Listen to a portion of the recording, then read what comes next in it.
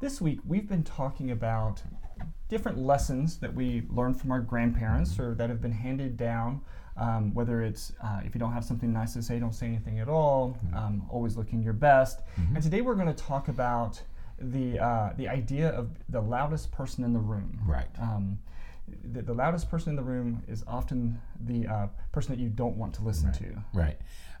There's a whole literature on this. It comes from the line was used in a movie. I don't know whether that's the first time it was used. Called American Gangster, and Will Smith, I think, was the actor. I think it was Will Smith. Was it Will Smith? No, I think it was Denzel Washington. Denzel Washington. You're right. That's always. I'm always. Right. Always right. Today's Black Friday, by the way. Oh, that's right. It's Friday. Yeah. The Friday after Thanksgiving. Right. Happy Thanksgiving yesterday, everybody. Right. But we're talking about these topics the week of Thanksgiving because yesterday was the day when we get together. Some families are still together celebrating this holiday, fourth Thursday of November. And so we're using this week to talk about all the things that our grandmothers, the wisdom of our grandmothers on how we should act when we're together, when we're with family. And today it's about the loudest person in the room, the person who always needs the attention of one type or another. Okay? Right. But in American Gangster, it was the loudest person in the room is the weakest person in the room. Right. And that's where one of the lines came from. Right. But it reminds us of a line that Abraham Lincoln used, which was better to remain silent and be thought a fool than to speak and remove all doubt. Right. Napoleon also had a comment about if you can't improve on silence. And so these are, I think, are good things to remember. But today we want to talk about the loudest, this idea of the loudest person in the room. And the article that we've selected and been posted on our podcast page is called An Open Letter to the Loudest Person in the Room. Yeah. And it's really an interesting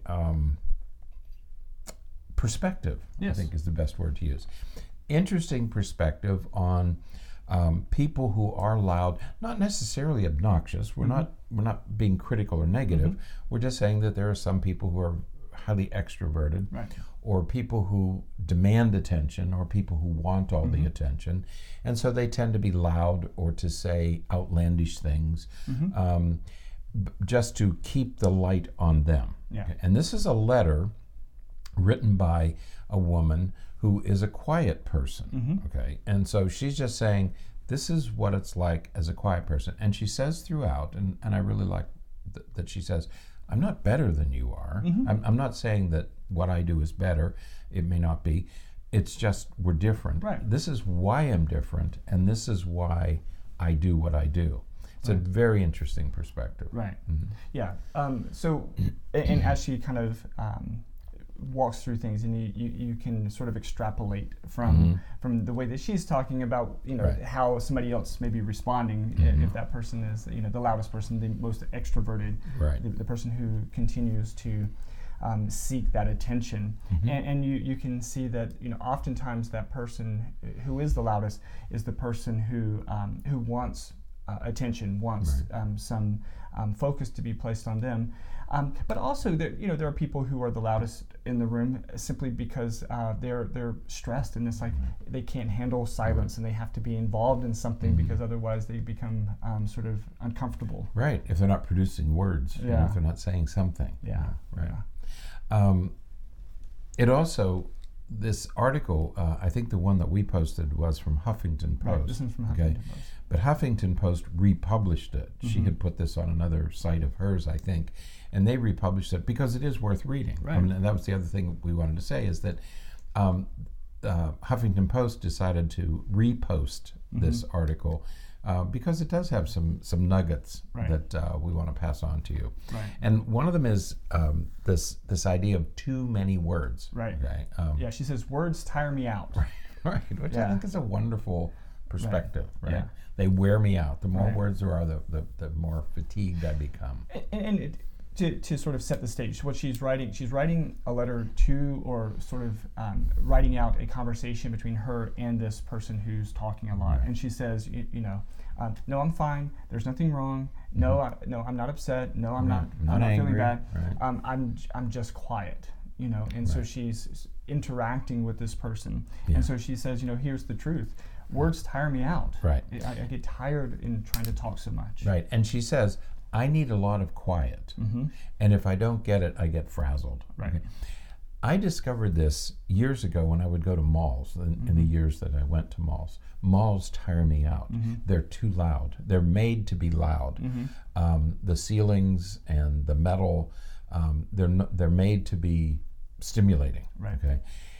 And I learned when I would go to the malls that I could only do it for a couple of hours, about 2 hours.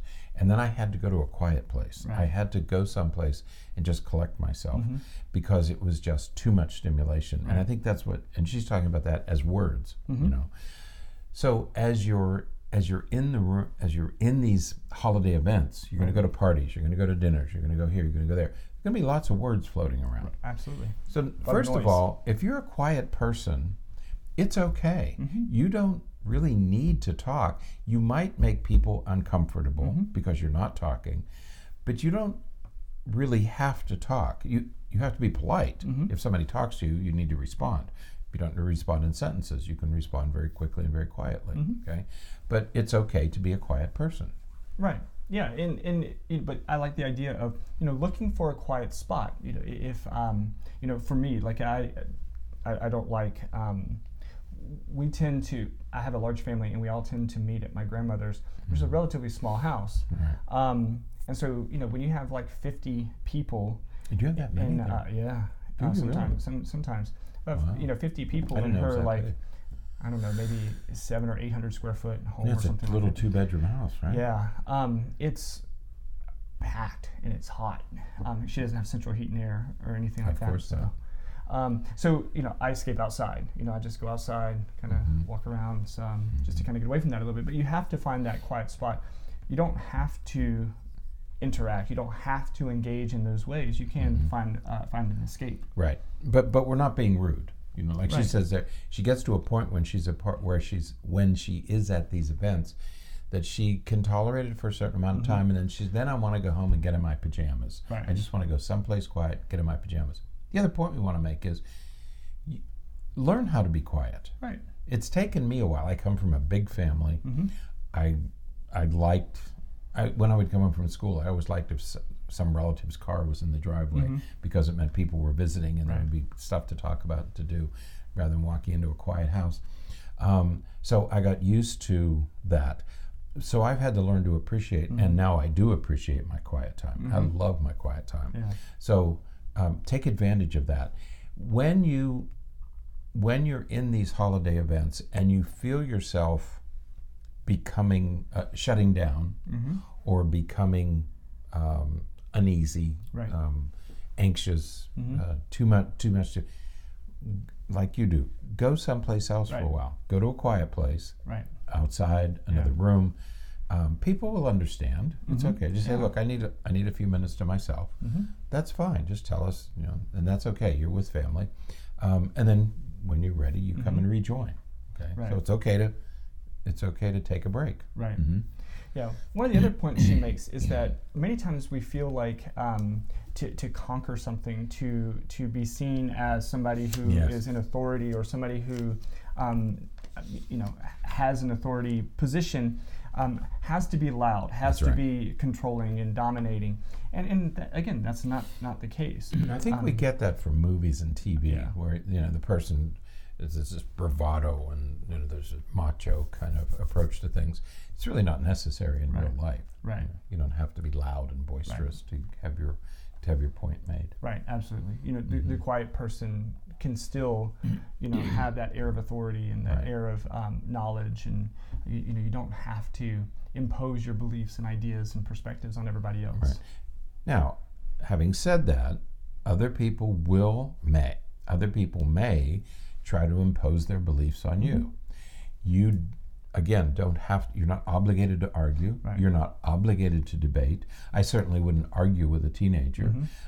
Listen with an open heart, listen with an open mind, discuss whatever's being discussed.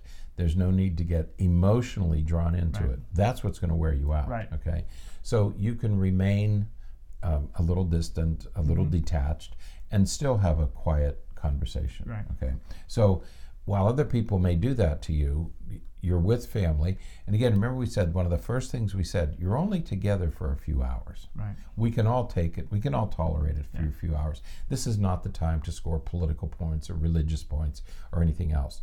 So people may want to engage you and bring you in, but you don't have to be engaged, and you don't have to be drawn into those arguments. At least not at the level that they are or want you to be. No. You can choose. And so one of the things she says is that I'm happy to conquer quietly. Right, to conquer quietly. Or I think she says quietly conquer, but either way, the idea is that I can provide my perspective. I can demonstrate what I know and understand and believe without all the words. Right. And in this same vein, William Glasser has a famous section in one of his books. William Glasser is a psychiatrist who believes that we really are in charge of ourselves. Right? And he talks about a woman who was having panic attacks at work. Okay, she was in a high pressure job. She had just gotten a promotion, and there were certain times when she would have panic attacks, and he simply advised her that he explained why she was having the panic attacks, what they meant, why they were beginning now, and he said, just go someplace else for a few minutes. Your brain is trying to reorganize itself, is what he told her. Go someplace, let your brain reorganize, and then come back. Panic attacks don't last that long. Right. I mean, they're frightening, but typically that's just a few minutes or a few seconds, and then you get back to normal. And he said, go to a quiet place. So he advised her the same thing. Go to a quiet place, pull yourself together, and then go back to your meeting. Absolutely. It might be the ladies' room, it might be a walk around the building, but it will pass, and then you go back. Right. Yeah.